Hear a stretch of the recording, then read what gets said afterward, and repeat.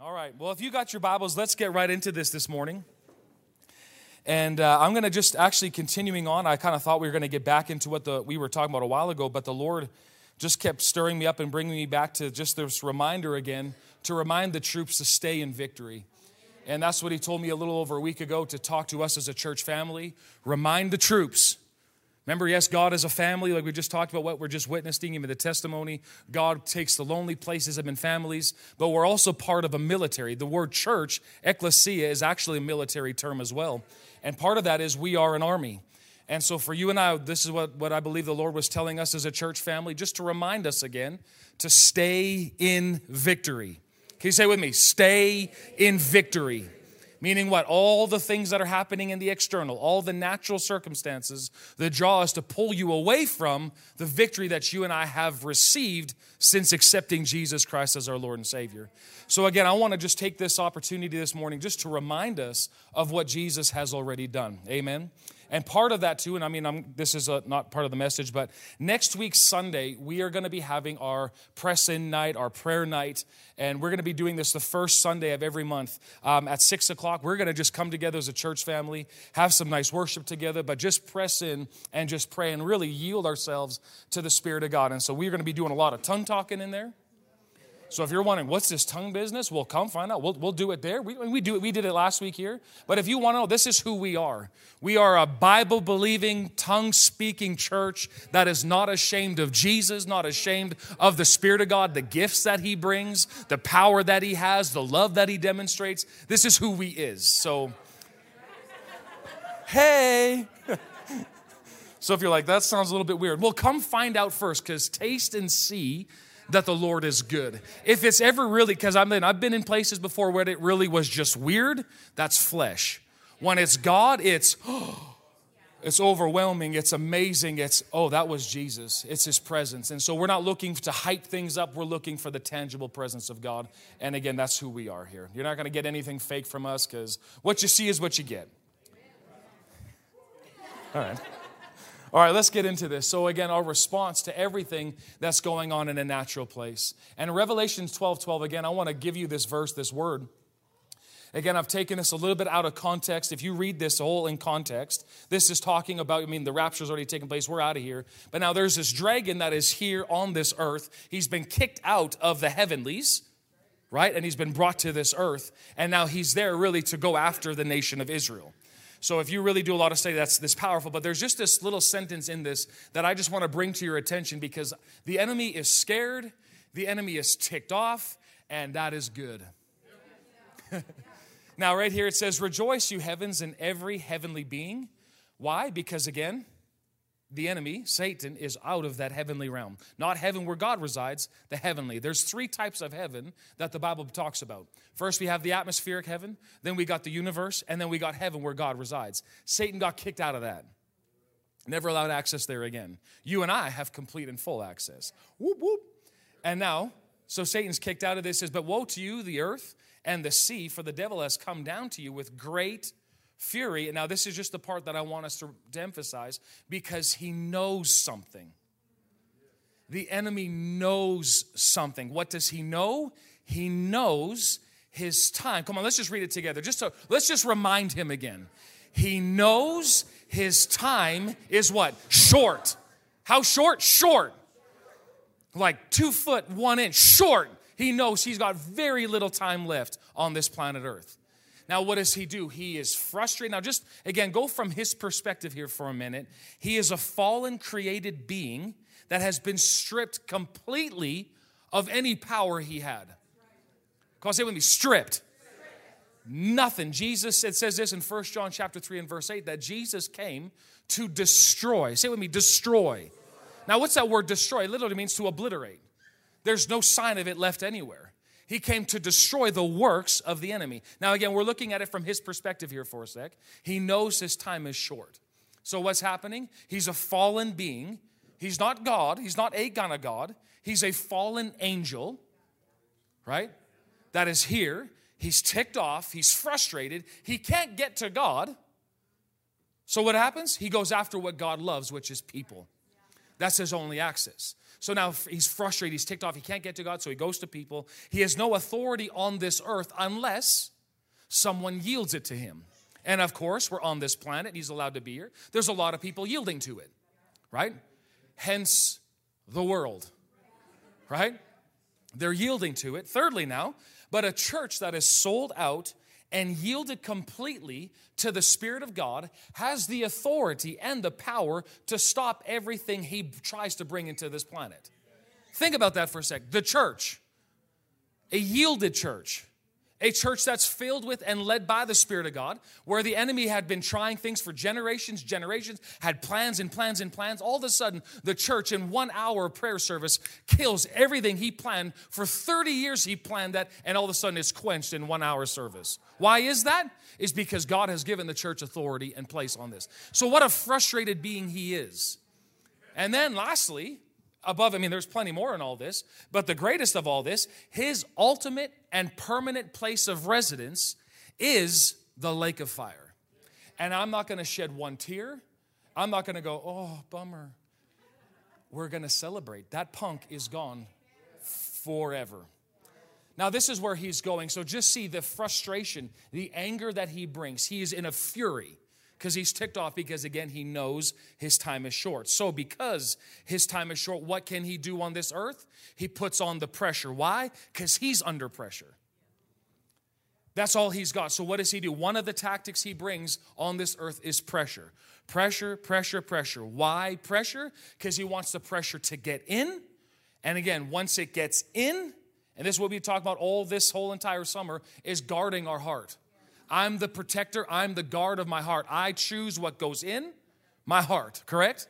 God is not in charge of that. Nobody else is in charge of that. I'm in charge of my heart. So the pressure that's going in, I can choose to yield to it, let it come in. And the purpose of all that pressure is to get you to snap, get you to leave your place of authority, leave your place of victory that God gave, purchased for you with his own blood. That's what the enemy wants, is to get you out of authority. Why? Because the enemy knows authority and he has to follow it. He understands it. He knows it. So that's the whole premise. That's the reason why this pressure is here, is to move you out of position. But for you and I, the church, what's our position? We stand firm. And what happens? Having done all to stand, what do? We continue to stand. If anything doesn't change our work, what do? We stand. We hold our place. We hold the line of the gospel. This is what we continue to push forward. Army. Our question is not, oh, why is this all happening? There's an enemy, and he's come to steal, kill, and to destroy. So what's our chance of this? What's our stance as the church? Stand. And do what? Continue to preach. Continue to live like the gospel's true in our lives. Stick it to them. Don't let it in.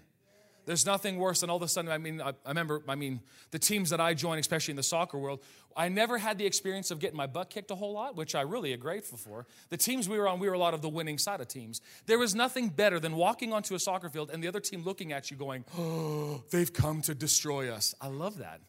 It's like, yeah, hey, we are. And it's relentless. We had a really good coach. And what happens, if you're like, there's not a mercy rule, you're winning 6-0, let's let them score a few just to let them feel like they can play still. No, you keep going harder. My personality just really appreciates that. Maybe y'all like, well, just give them a goal. Sure, fine, not for me. And especially when it comes to the devil, give him nothing. Not an inch, not a sight. Now, with all that being said and done, we have to remember a few things. And the first one is this: Ephesians 6:12 is crucial for us in this time. Because is there people that you'd like to hurt? Yes. I'm putting up my hand because I have flesh. And yes, the temptation is there. I'd love to just be able to write things out and respond back. But then I have to delete it right away because that's not my fight. People are not the issue. Correct? Now, again, let's just remind ourselves, this is what the Spirit of God is reminding us. Your hand-to-hand combat is not with human beings. What is it with? But with the highest principalities and authorities operating in rebellion under the heavenly realms. For they are a powerful class of demon gods and evil spirits that hold this dark world in bondage.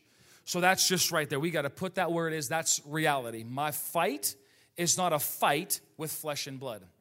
So what is my fight? My fight. I do have a fight. But again, we also have to learn how to fight. Now, I want you again just to remind you, do I have that picture up there again, guys? I don't know if I do or not. But Ephesians chapter 2 and verse 6, do you see that? Again, this was just a good reminder. I want to just put it in your eyes again. I forgot the quote of it, but when an eagle goes to pick up a snake, they do not fight on the ground. Why? Because the devil or the snake is crafty on the ground. He's smart and he's deadly when on the ground. So an eagle will pick it up and he will bring the fight to a higher level than just the natural ground. You and I, we're not called to be snakes. We're called to be as cunning as them, but we're not called to be it. That's why we got pictures of eagles everywhere, right? We like eagles. Why? Because they soar. You and I are called to soar. And so part of this is we have to take and elevate the battle from the natural world, and we have to bring it up to a higher level. This is how I fight my battles. We go from a place of a higher authority, and we pray from this perspective where we reside with God. And Ephesians 2:6 really brings that out. This isn't just a cute verse for you and I. This is reality. So we've got to take these verses that we've heard for so long, and now we've got to personally apply it to my life. What does it say? He has raised me from the dead. With who? With Christ. And what did he do? Come on, you know that word seated. If you do history on that word seat, anytime that a king would go into war, what happens after they had defeated another king or another country? They would take that king in, obviously, and that king would sit down. The king that won would sit to show it's a finished work. What Jesus did, and he joined us along with him, is he caused us to sit. Come on, say it with me, sit. To sit where? In heavenly places in Christ Jesus. This is where I fight. I fight from a place of a finished work. We're not fighting for victory. We fight from it. Come on, say that with me. I fight from victory. It's a whole different mindset, a whole different perspective. I'm not fighting to see things changing. This just has to change. We already come from a place of it's already a finished work. So what do? I now command and I demand, as I'm led by the Spirit of God, to release the presence of God through my vocal cords into the changes in the atmosphere. This is still a word-run planet. Death and life are in the power of the tongue, not a disease. In the tongue. You and I, we've got to continue to keep the battle where the battle is. The battle is in our words. The battle is in what we say. Our battle is in who we are yielding to. Am I talking to the army this morning? It's just a reminder again, right? Now, I just want to remind us again this morning who we are. We are victorious because of Jesus. None of this is because of who we are, how good we are. It's all because of him. Let me give you these verses. 1 Corinthians 15:57. I'm going to just shoot these up here. This is just a reminder. You already know this, but it's good to get reminded on it. It says, but we thank God for what? Giving. Come on, say it with me. Giving. Giving us the victory as conquerors through our Lord Jesus Christ. Again, you read this in context. This is actually victory over death. The freedom and the liberty to be free from the fear of death. What happens? You die. Awesome. Guess where you're going? Your next breath will be, oh, hey, oh my goodness, yeah. Are you kidding me? You know what the worst thing in the world is? Dying without knowing him. But hey, for a believer, and listen, there's been a few things that a lot of people have gone home to be with the Lord that I know of in these past couple of weeks. But guess what? Guess where they are? That changes everything. So thanks be unto God. Who what? Who always causes us to triumph. Where? In Christ Jesus. So say that word with me, always. And that word always literally means always, but it's also a continuous victory. Continuous. It's not you get a victory once in a while over here and then maybe not over here. It is a continuous victory because of what Jesus has done. Second verse is this, 2 Corinthians chapter 2, verse 14. Now I want you to just really look at these words. It says, God always. Come on, see that, always. You got to really look at these words. When I get into the scriptures and I start studying these things, you got to pull these word by words apart. God always? That means he's always doing something. What is he always doing? He always makes his grace visible. Means easy to see. Where? In Christ, in the anointed one and in his anointing. It's always visible. Then he says, who now includes us. Come on, say it with me. I'm included who includes us as partners of his endless triumph. Who's always in triumph? Me? You? Me? Who? You? Me? You? Me? You? Us? Why? Through our yielded lives, now he continues to spread the fragrance of the knowledge of God everywhere we go. Constantly. Say with me, constantly. He is always including us in the endless triumph that he has. So this morning when we get into this, we're going to find out the importance now, hearing him. Hearing him. This is crucial for victory. Next verse, look at this. I got to get you hyped up before I get you calmed down. Romans 5:17. It says this, for if because of one man's trespass, his lapse or his offense, death reigned through that one, much more surely will those who received God's overflowing grace. Who's received his overflowing grace? I have. If you've accepted Jesus Christ as your Lord and Savior, what does that put you in? A category where you have received his unmerited favor, his kindness on steroids.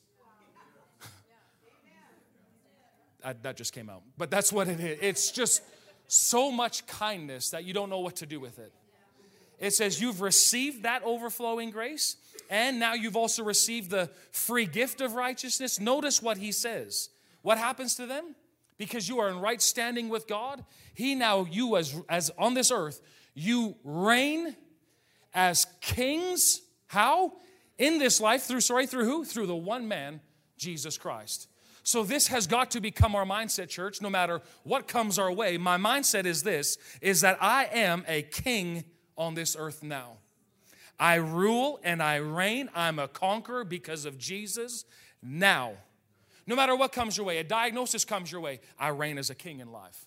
See, rather than fighting to get healed, you're fighting from a place of, I am healed, and the enemy's trying to put sickness on me. It's a totally different mindset. And honestly, this is what separates a lot of you and I from a lot of what other body of Christ members believe. We still think, a lot of people out there still think we got to try to get God to do something. He's already done it. So when the mindset comes in, he's already given me the victory. Now I fight from a different perspective. I fight from, I already got it. I'm not fighting to get it. I'm not fighting to hopefully something just takes place. If you just have enough faith, all that is religious gunk. The reality is I already got it.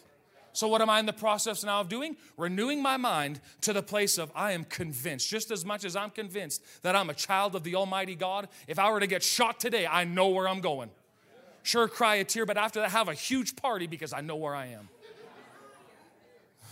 I told my wife this a little while ago. There's a song that I really enjoy from one of our good friends, Go Ministries in the States. They wrote this song. It's called Alive. And it's like, you make me come alive. And I said, if the Lord doesn't come back and I pass away, that is my funeral song. Jump all over that thing. You make me come alive. And just play air guitar. It's a party. But it's a totally different mindset. Whereas instead, like, we are victims on this earth, just trying to get by. That is not what Jesus died for. That is not what Jesus rose again from the dead for. Jesus died for a glorified, resurrected body who reigns in this life. Now, do we believe that? All right. And last verse, let me give you this. Romans 8:17. This is all just so delicious. The wild hogs are eating this morning. Okay. It says, since we are his true children, we qualify. Say it with me, I qualify. You need to believe that. I qualify. What do I qualify for? I qualify to share all his treasures. For indeed, I am his heir, the heir of God himself, and since we are joined to Christ, we also inherit all that he is and all that he has. Now we will experience being co-glorified with him, provided that we accept his sufferings as our own as well.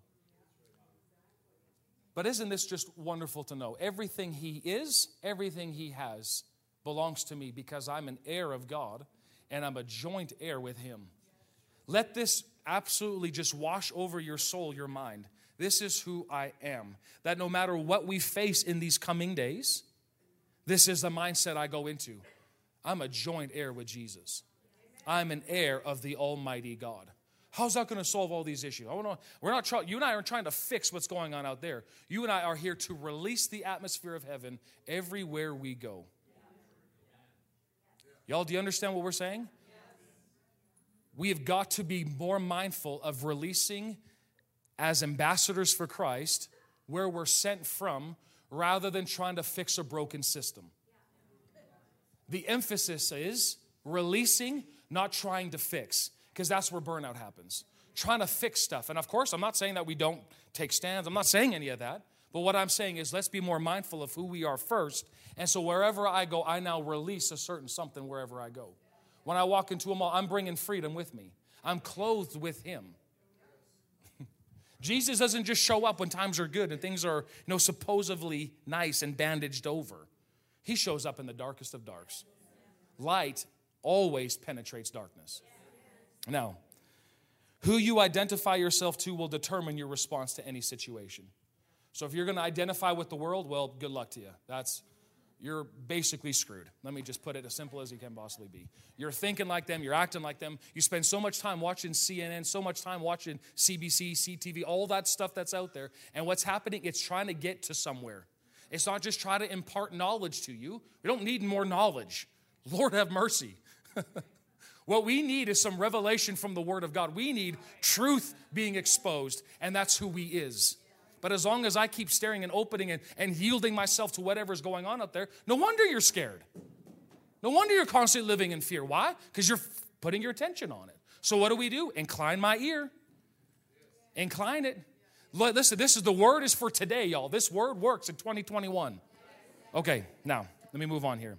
So now, as the victorious people of Jesus, what is our proper response on this planet? Does anybody remember what we talked about real briefly, 3 things last week? Number 1 is this. How do I respond to the pressure? Is that I continue to advance in strength. How? Look at this, 2 Timothy 3:14. You must continue. It says, evil men will go from bad to worse, deceiving or deceived, and they'll continue to deceive. So it's going to get darker and darker and more nuts than it is now. How could it get more nuttier? Wait till 2022. The world is nuts. Listen, the world is nuts. So what do? Oh, dear God. Oh, dear God. I got to watch more news. See if I could just do anything. No, what do? I must continue to advance. How? In strength with the truth wrapped around my heart. Not politics, not what everybody 1,001 opinions of what COVID is, what it's not. With the truth wrapped around my heart.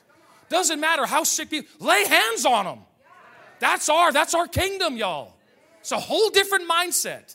Are you okay? Maybe it's just me. Come on.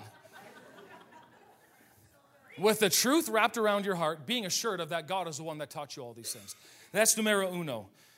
Number 2 is we are not going to let the pressure in. Instead, I'm going to introduce the pressure to the Word. So they say this about you, or they say this about certain group. They say this about some other people. Anybody feeling the pressure? That the pressure comes on you. It feels like a whole lot, and it's emotional, and it's sad, it's anger, it's everything wrapped up in this. What do I do with it? I have to introduce pressure, all these feelings. Here's the Word.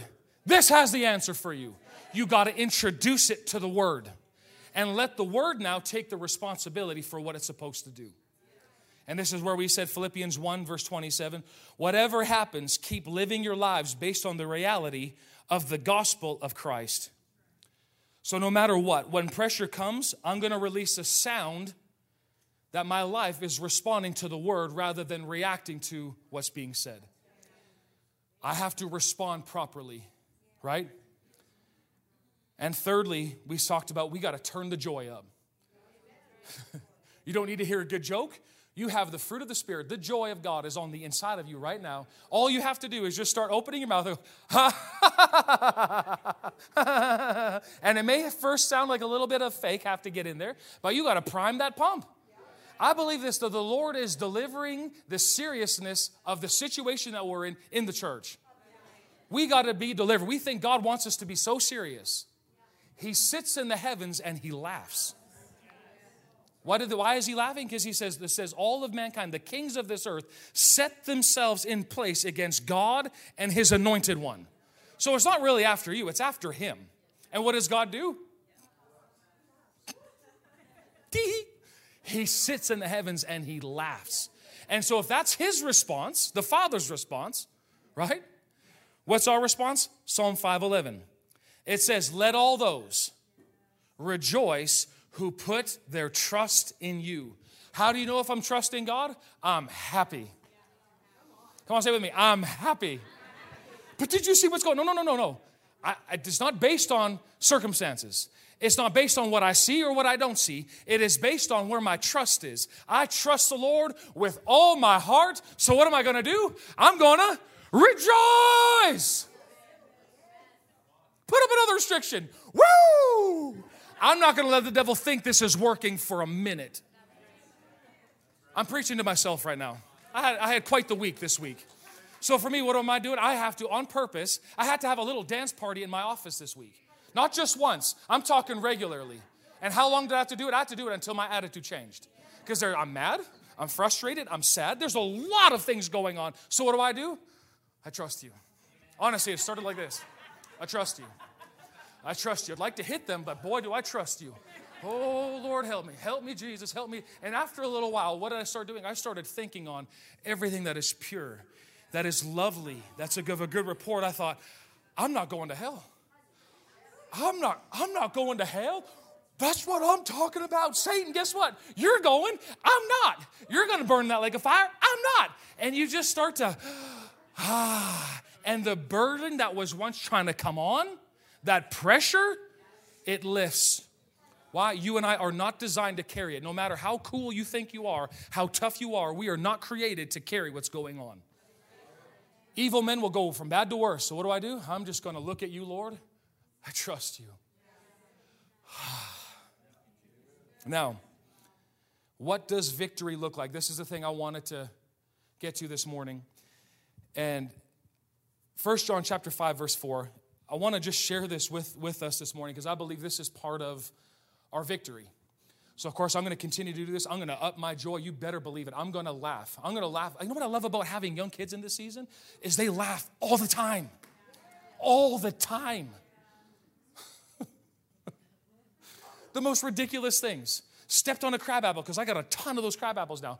My foot stinks. And it turns into a 5-minute hysterical event. So what am I going to do? I'm going to smell those feet and laugh with you. Turn up the joy.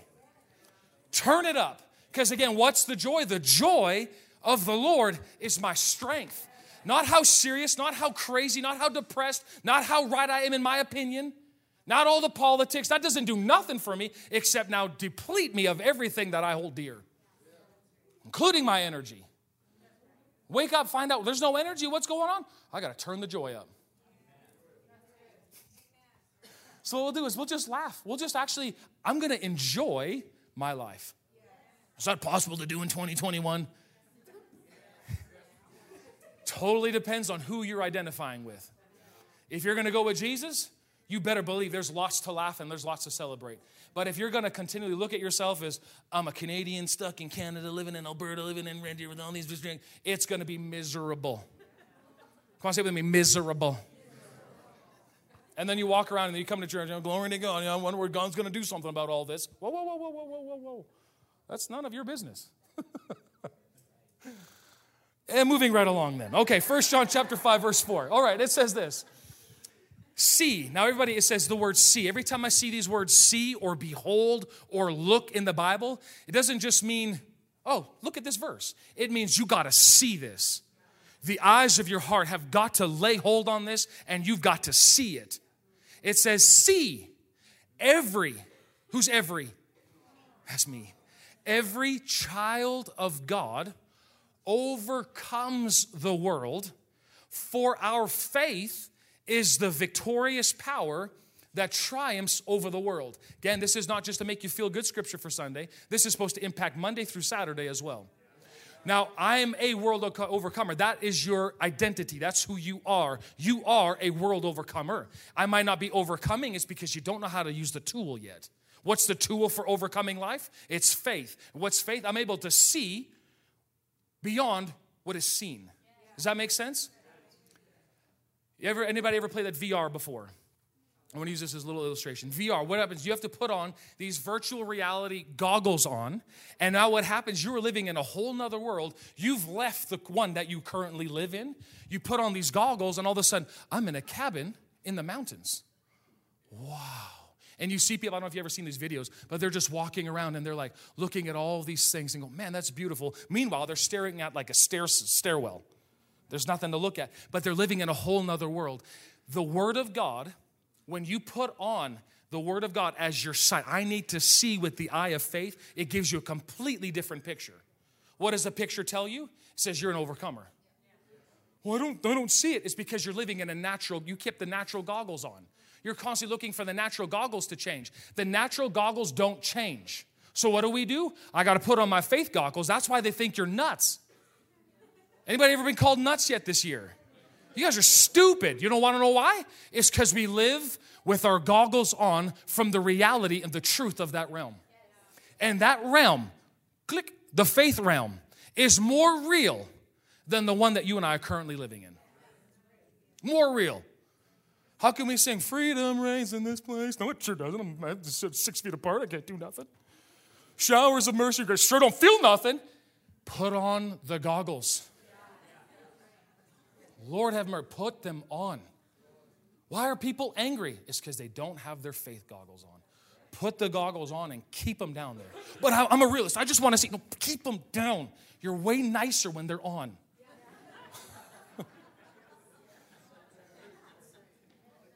Moving along. Okay. What faith? And I mean, there in the scriptures you find out there's the fight of faith. And what is the fight of faith? It's really holding on to the eternal word of God. Regardless of what happens, this is where the fight comes in, is you hold on to the word regardless. But this is the part that I believe the Lord really wants you and I just to lean into this morning and really for these upcoming days. But in faith, there's also a rest. I've been sensing in my heart, I don't know what else to do. I don't know what else to do. I've prayed. I've sought the Lord. And it's not that he hasn't heard me. But part of it, I just had this sense on the inside is some of y'all need to rest. Rest in what Jesus has already accomplished and said. When you rest, he can work. And a lot of times what's better than, listen, we're in the front line. The church is here. We are on this planet to be the resistance, to be the stop from what's going on here. Absolutely. But listen, you are not the power source. You don't have it. You have the power of God in you, but you aren't the source of it. Where's the source? It comes from him. You can read that in 2 Corinthians chapter 4, where Paul talks about, man, I've been pressed on every side, yet I'm not crushed. Why is that? He talks about this glory, this beautiful treasure that's in these earthen vessels. So a lot of times when the pressure comes on the vessel, a lot of times we think, I have to respond properly. I got to make the change. I got to be the one that do all these types of things. No, wait a minute. You are not the power source. You're the vessel for how it flows. Don't burn out fighting a natural battle. Not worth it. You and I, more higher than that, is we elevate ourselves. Lord, what do I do in this situation? What can I say in a situation where there may be some tension, there's some argument, division trying to come in? Lord, what do I do? The church doesn't need to be louder. We need to be more strategic. And part of the strategic in that is going, I only hear or say what I hear my Jesus telling me to do. Pressure will always come. Jesus, when he was teaching the crowd, the woman who was caught in the act of adultery thrown in the middle of them, the religious rulers, where they say, Moses says, stone them. What do you say? Trying to trick them, trying to trap them. I've experienced this now, where all of a sudden you're supposed to say something or give a quote or something so they can misuse it against you. So what do? And immediately, while he's there, come on, Jesus, what do you say about this? Look at her. She was just caught in this act. What are you going to do about it?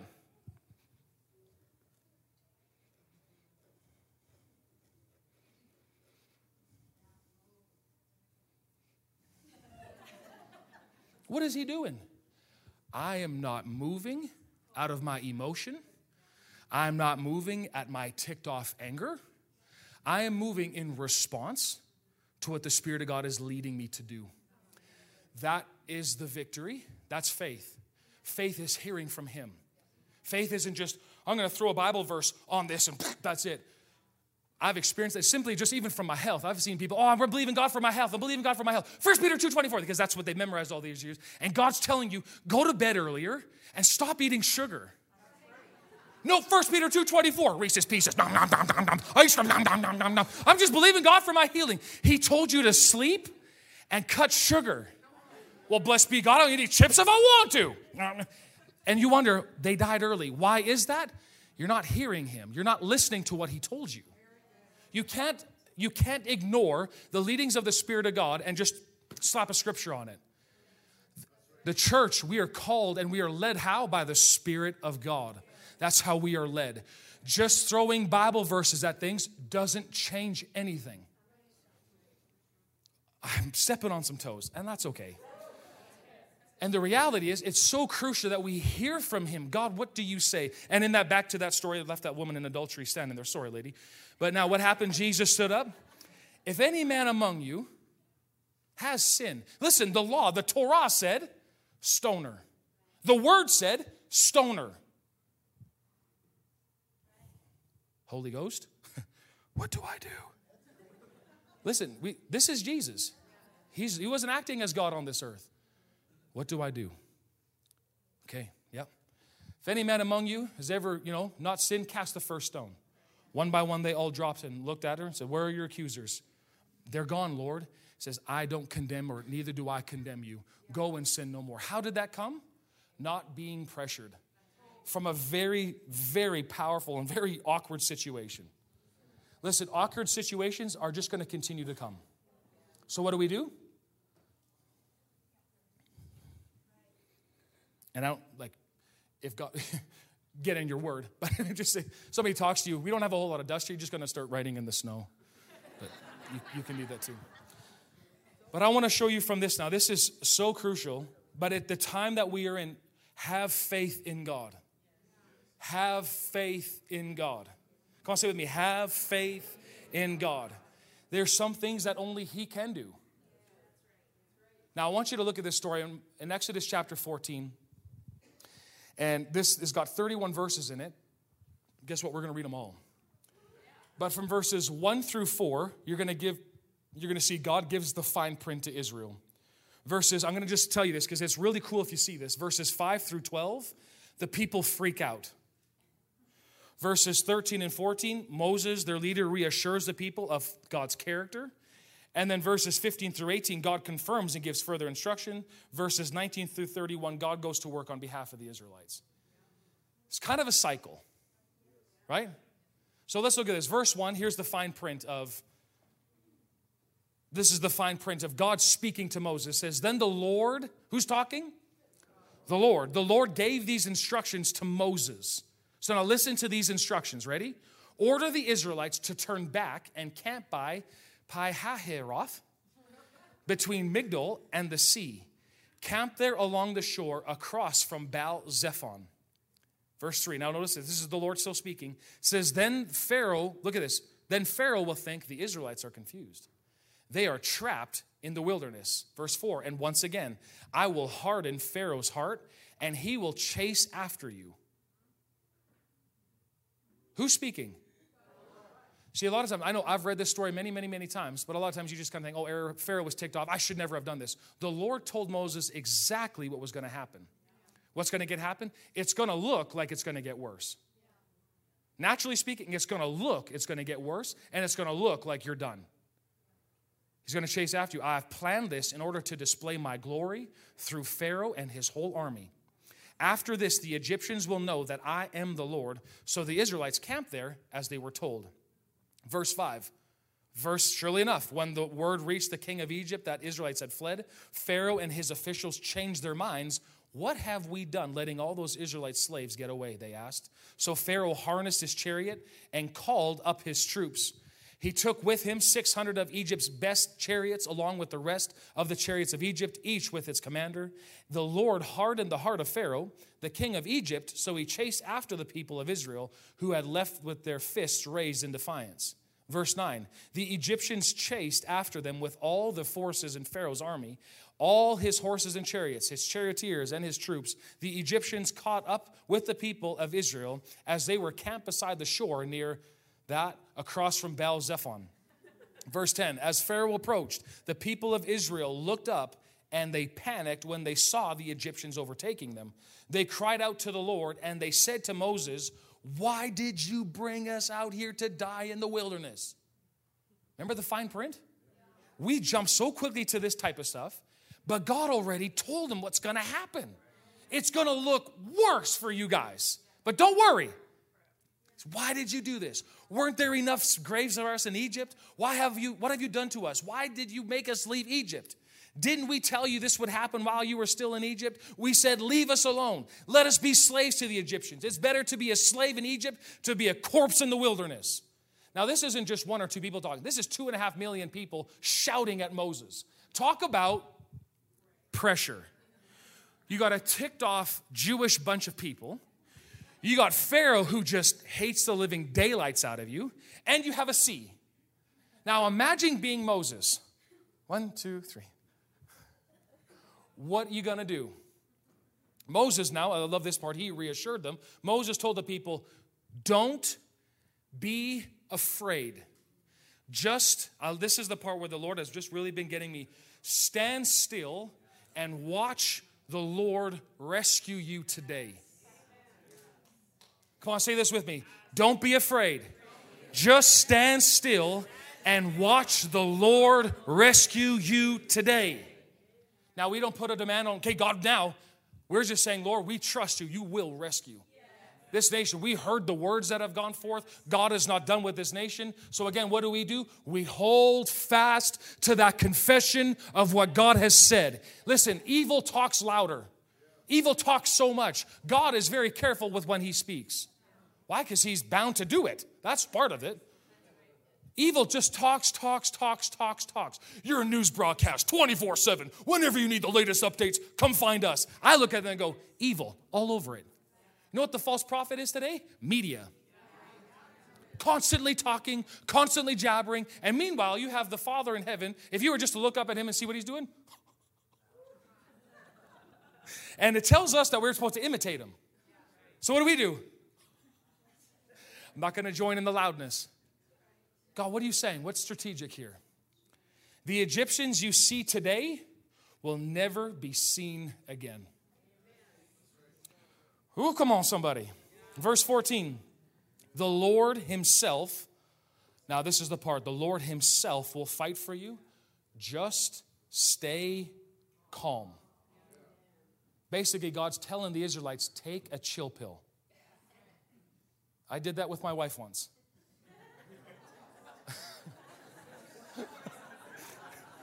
For some strange reason, when you offer a chill pill to somebody, and I remember I gave it to you, James? Our first year of marriage. I said, yeah, here. Eat it. And she actually she spat it on the ground. I was like, ooh, we feisty today. I like this kind of a woman. Come on, girlfriend. I thought it was going to go one way. Clearly it didn't, so. But just when you tell somebody, just chill out, doesn't really work. But in this case, our Lord and God, I believe he's saying this to us today. Other translations say, hold your peace. There's two ways that you can take that. Hold your peace meaning shut up. Or hold your peace literally meaning hold your peace. The peace that passes all understanding. And how do I hold on to it? I'm not going to just shout out. I'm going to hold my peace. Why? I trust the Lord. He is fighting for me. I believe this with all my heart, church. This is part of the season. What our fight, yes, of course we pray. Of course we worship. Of course we do all those things. But there's also times in battle, you got to learn to rest in what God has already done. You and I are not God. You are not the Savior of the world. You're not the one to change and fix Red Deer. Our job is to hold on to what he told us, is to release what he said to us, and release and bring an atmosphere of the kingdom of God wherever I go. I know this because I know some of you are thinking this because I felt this way. Well, I got to do something. I got to shout something. I got to beat somebody up. I got to do it. And then Jamie, of course, comes and just really calms me down. to the place of why? That's a good question. Why? And so actually for myself, I'm kind of breaking down that thought a little bit, going, because when I feel this pressure, and listen, this pressure that I feel, a lot of times it's self-inflicted. I put this pressure on me because I think people out there need me to respond and do something for them. I'm not God. I'm not God. I never will be. I can only do what he tells me to do and to stay in the lane that I'm called to stay in. So, but I just want to relieve you, your job is not to fix your work. Your job is not to fix everything that's going around. Your job is to do what God has asked you to do in this situation. And I believe part of this fight is the Lord telling you and I, stay calm. Stay calm. Is that easy to do? Nope. Not at all. Why? Because there is a lot of pressure on the outside, but I'm not going to let it get in. Because if I let it get in, I will say something I'm going to regret. I'm going to say something that causes me to leave my post. I will not leave my post of authority. This position right here is the most powerful position. Satan himself can't get to it. And you all have that same spot. We doing okay? I'm still friends here? I'm not? Okay. You can punch Julian after the service if you're mad at anything. Love you, Julian. Let me know who hits you, though. I'm just kidding. Okay, what verse was I on again? Verse 15? Okay, then the Lord said to Moses, why are you crying out to me? Do you see this? Why are you doing this? Tell the people, get going. Get moving. Verse 16, pick up your staff and raise your hand over the sea. Divide the water so the Israelites can walk through the middle of the sea on dry ground. God always finds a way of escape. Pharaoh's there. Angry Jews are there. Here I am. There's a sea there. What does God say? Lift up your head. Part the sea. You ain't stuck. Keep going. Government says this. News says this. My friends say this. The friends that I thought I had say this. There's just a lot of this. Guess what? There's always a way of escape. Always. Devil thinks it's only A, B. God says C. That's why multiple choice, I always put C. It just always seemed to work. Because they're trying to hide the answer in there somewhere. D is just, that's a little too far out there. A and B, C. It's always C. Anybody else do that on Scantron? Come on now, that's what C it is. C, C, C, C, C. Once I did it all in C's. I actually got 62%. Graduated. Yours truly. All right, continuing on. Stay with the Lord here, guys. Come on. So keep moving forward. And God says, and I will harden the hearts of the Egyptians, and they will charge in after the Israelites. My great glory will be displayed through Pharaoh and his troops, his chariots, and all of his charioteers. When my glory is displayed through them, all Egypt will see my glory and know I am the Lord. Man, I think God just rolling up his sleeves. Come on now, let's do this, Canada. I'm not finished yet, Canada. But church, calm down. Not in the sense of, I'm not saying what you're doing is wrong. I'm not saying any of that. But I'm saying remember where your strength comes from. Remember who leads you. Right? Okay. When my glory is displayed, verse 19, then the angel of God who had been leading the people of Israel moved to the rear of the camp. The pillar of cloud also moved from the front and stood behind them. It says, the cloud settled between the Egyptian and the Israelite camps. As darkness fell, the cloud turned to fire, lighting up the night. But the Egyptians and the Israelites did not approach each other all night. Why? Untouchable. If you stay in what God has told you, you and I are untouchable. COVID, what? Untouchable. Oh, I'm going to stay in my place, stay in my authority, stay in my seat. Because the reason why the enemy wants me off is so that I can say something stupid, do something stupid. And what happens, I'm an open target for the enemy to come at me now. I'm going to stay in my lane. I'm going to stay in my spot. And I am untouchable. Sneeze on me all you want. Untouchable. Y'all think, well, it's kind of gross. Yeah, but it will not come on me. Next. Do we believe that, church? Or is this just kind of hocus pocus and, we got to start thinking and believing this stuff. Now, I'm not just saying, hey, come and sneeze on me, try it. I'm not saying that. We don't test the Lord in any of that stuff. But what I'm saying is I'm confident in who my God is. Even if it didn't work, guess where I'm going next? Him. I'm fine. Anyway. Then Moses raised his hand over the sea, and the Lord opened up a path through the water with a strong east wind. The wind blew all that night, turning the seabed into dry land. So the people of Israel walked through the middle of the sea on dry ground with walls of water on each side. Man, it says, now then the Egyptians, all of Pharaoh's horses, chariots, and charioteers, chased them into the middle of the sea.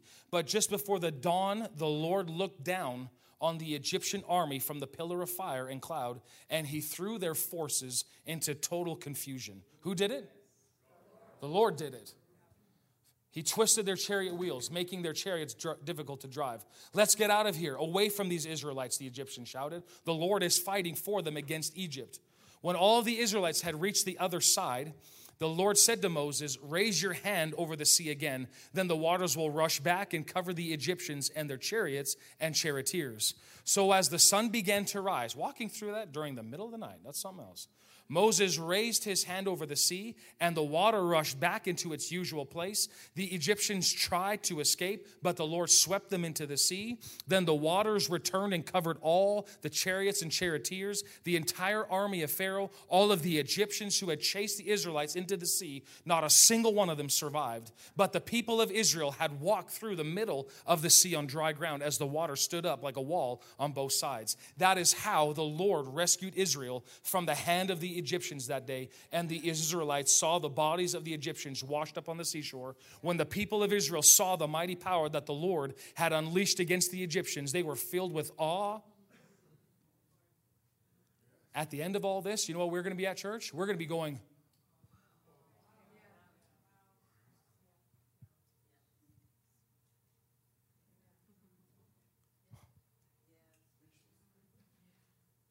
why? The church held their position, and part of that position is not just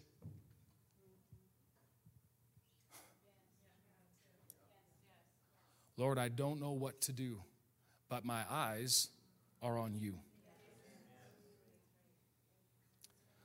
Oh, they put their faith in the Lord and in his servant Moses. And after that, chapter 15, it's just a song. A song burst out, and we kind of sing it in kids' class. The rider and the chariots all fell in the water. Done. Goodbye, Pharaoh. Just sang and rejoiced and praised God. It was amazing. But what was the key in all this? You have to hear from him and respond to what he's saying. God told them this is what's going to happen. He told them, lift up your staff, reach over it. You have to hear from him. So church, we aren't going to win this war just you and I being the church. We have to be really clear and very straight up on that. We as a church will not just win it because, I'm part of the ecclesia, so there. That means nothing in this world unless you are connected and vitally united to the vine. I have got to hear from God. What is he telling me to do? What is he telling me to post? This is huge, church. This is huge for us. I'm not saying that we don't just sit back and do nothing. No. We have to be strategic. Because I've had people say, why aren't you doing more? I haven't been told. I don't need a word to not do something. I heard this from Pastor Keith Moore. I don't need a word to do something.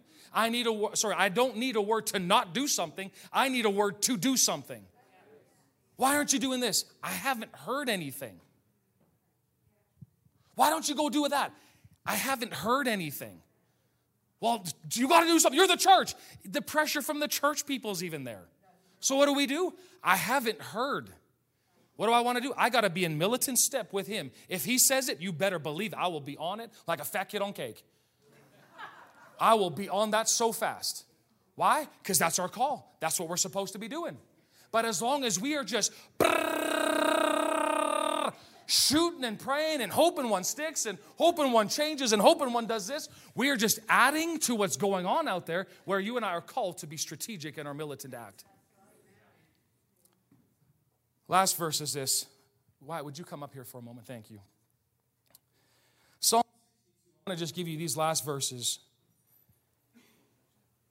And part of this, church, I just really want you and I just to take a moment to actually rest in who our God is. Rest in the fact that He's got you in the palm of His hand. He loves you.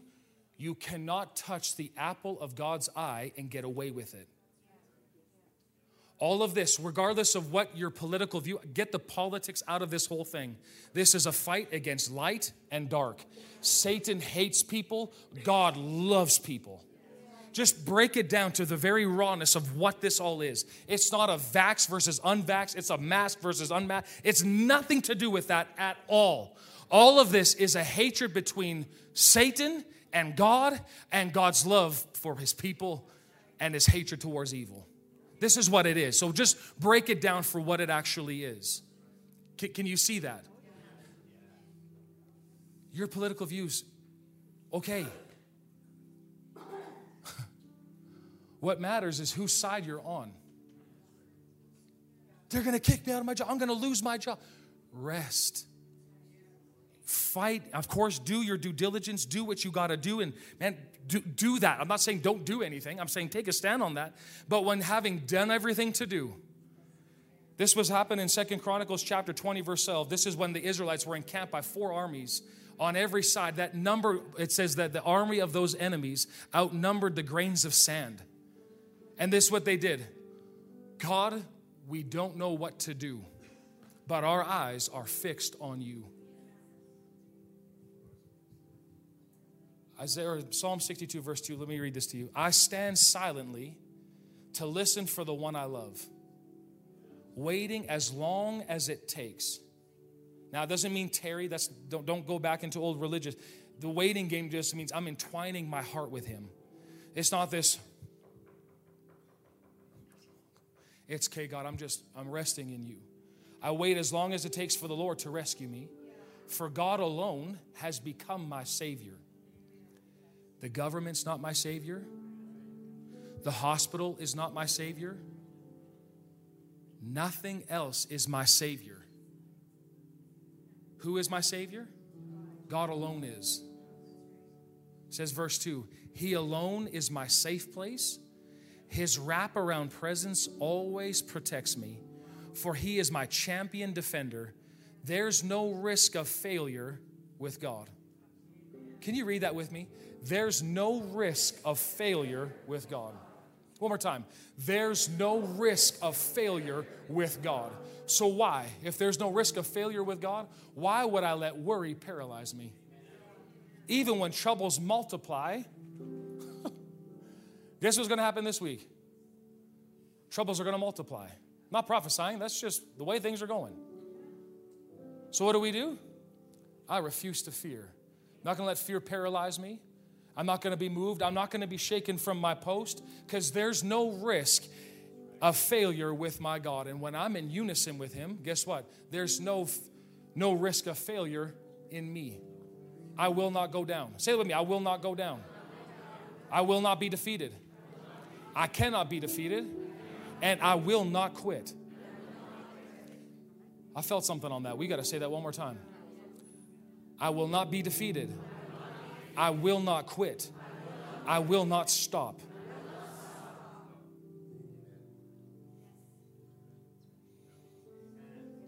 And just this morning, can we all just stand up together? I'm going to just give this opportunity for you. Wyatt is just going to play on the keys a little bit this morning. I want the music just to minister to you. And the reason why I've been actually listening to a couple messages from some of my friends in the States. And one of them, she was just a little bit about her mom passed away suddenly. And she was just saying their little daughter, who is 8 years old now, was grieved and like just so many questions. Like, what's going on? How come she died? We prayed. We did all these types of things. All of those variables, the questions, and how is this not? I don't get it. I don't get it. And she said, we spoke the word to her. We gave her scripture. We gave her word. We prayed over her. We declared over her. And all that is good. But it's the word and the spirit that breaks the yoke of bondage. So all of a sudden, she said they were just sitting in their living room, and another family member came in there and just started playing the keys and just started singing a worship song. And this little 8-year-old girl ran over to her, hugged her, and just started bawling. It broke. It broke just like that. I had the same thing happen to me this past week, again, with all the emotion of things. I actually just sat and I just listened to some music for a sec, and I just started weeping. Not because I'm a baby, but because I had to go, God, I have to release part of my frustration to you. I'm holding on to it because I think I can do something. And I have to just go here. Now, there's always a God side, there's always a man side. Don't hear me wrong. Don't go all sovereignty on me now, because that's not the case. But God, in His goodness and in His love for mankind, He has not dropped the ball. He will not. But for you and I think it's just so wise. When Saul was tormented by an evil spirit, David would come and just play that harp, and it says the evil spirit would leave. Not saying anybody's got an evil spirit, but it could very well be that you've yielded yourself to the anger and the frustration, and attached to that, there's an evil spirit behind that, and he's toying on your mind. I know he did me, just constantly bombarding my mind to the point of I don't know what to do. So this morning, what I want us to do is can we just get our hands and our eyes on Him? We just lift them up to you, Father. And I'm not going to say anything, which is amazing, but just listen just to this music for a little bit.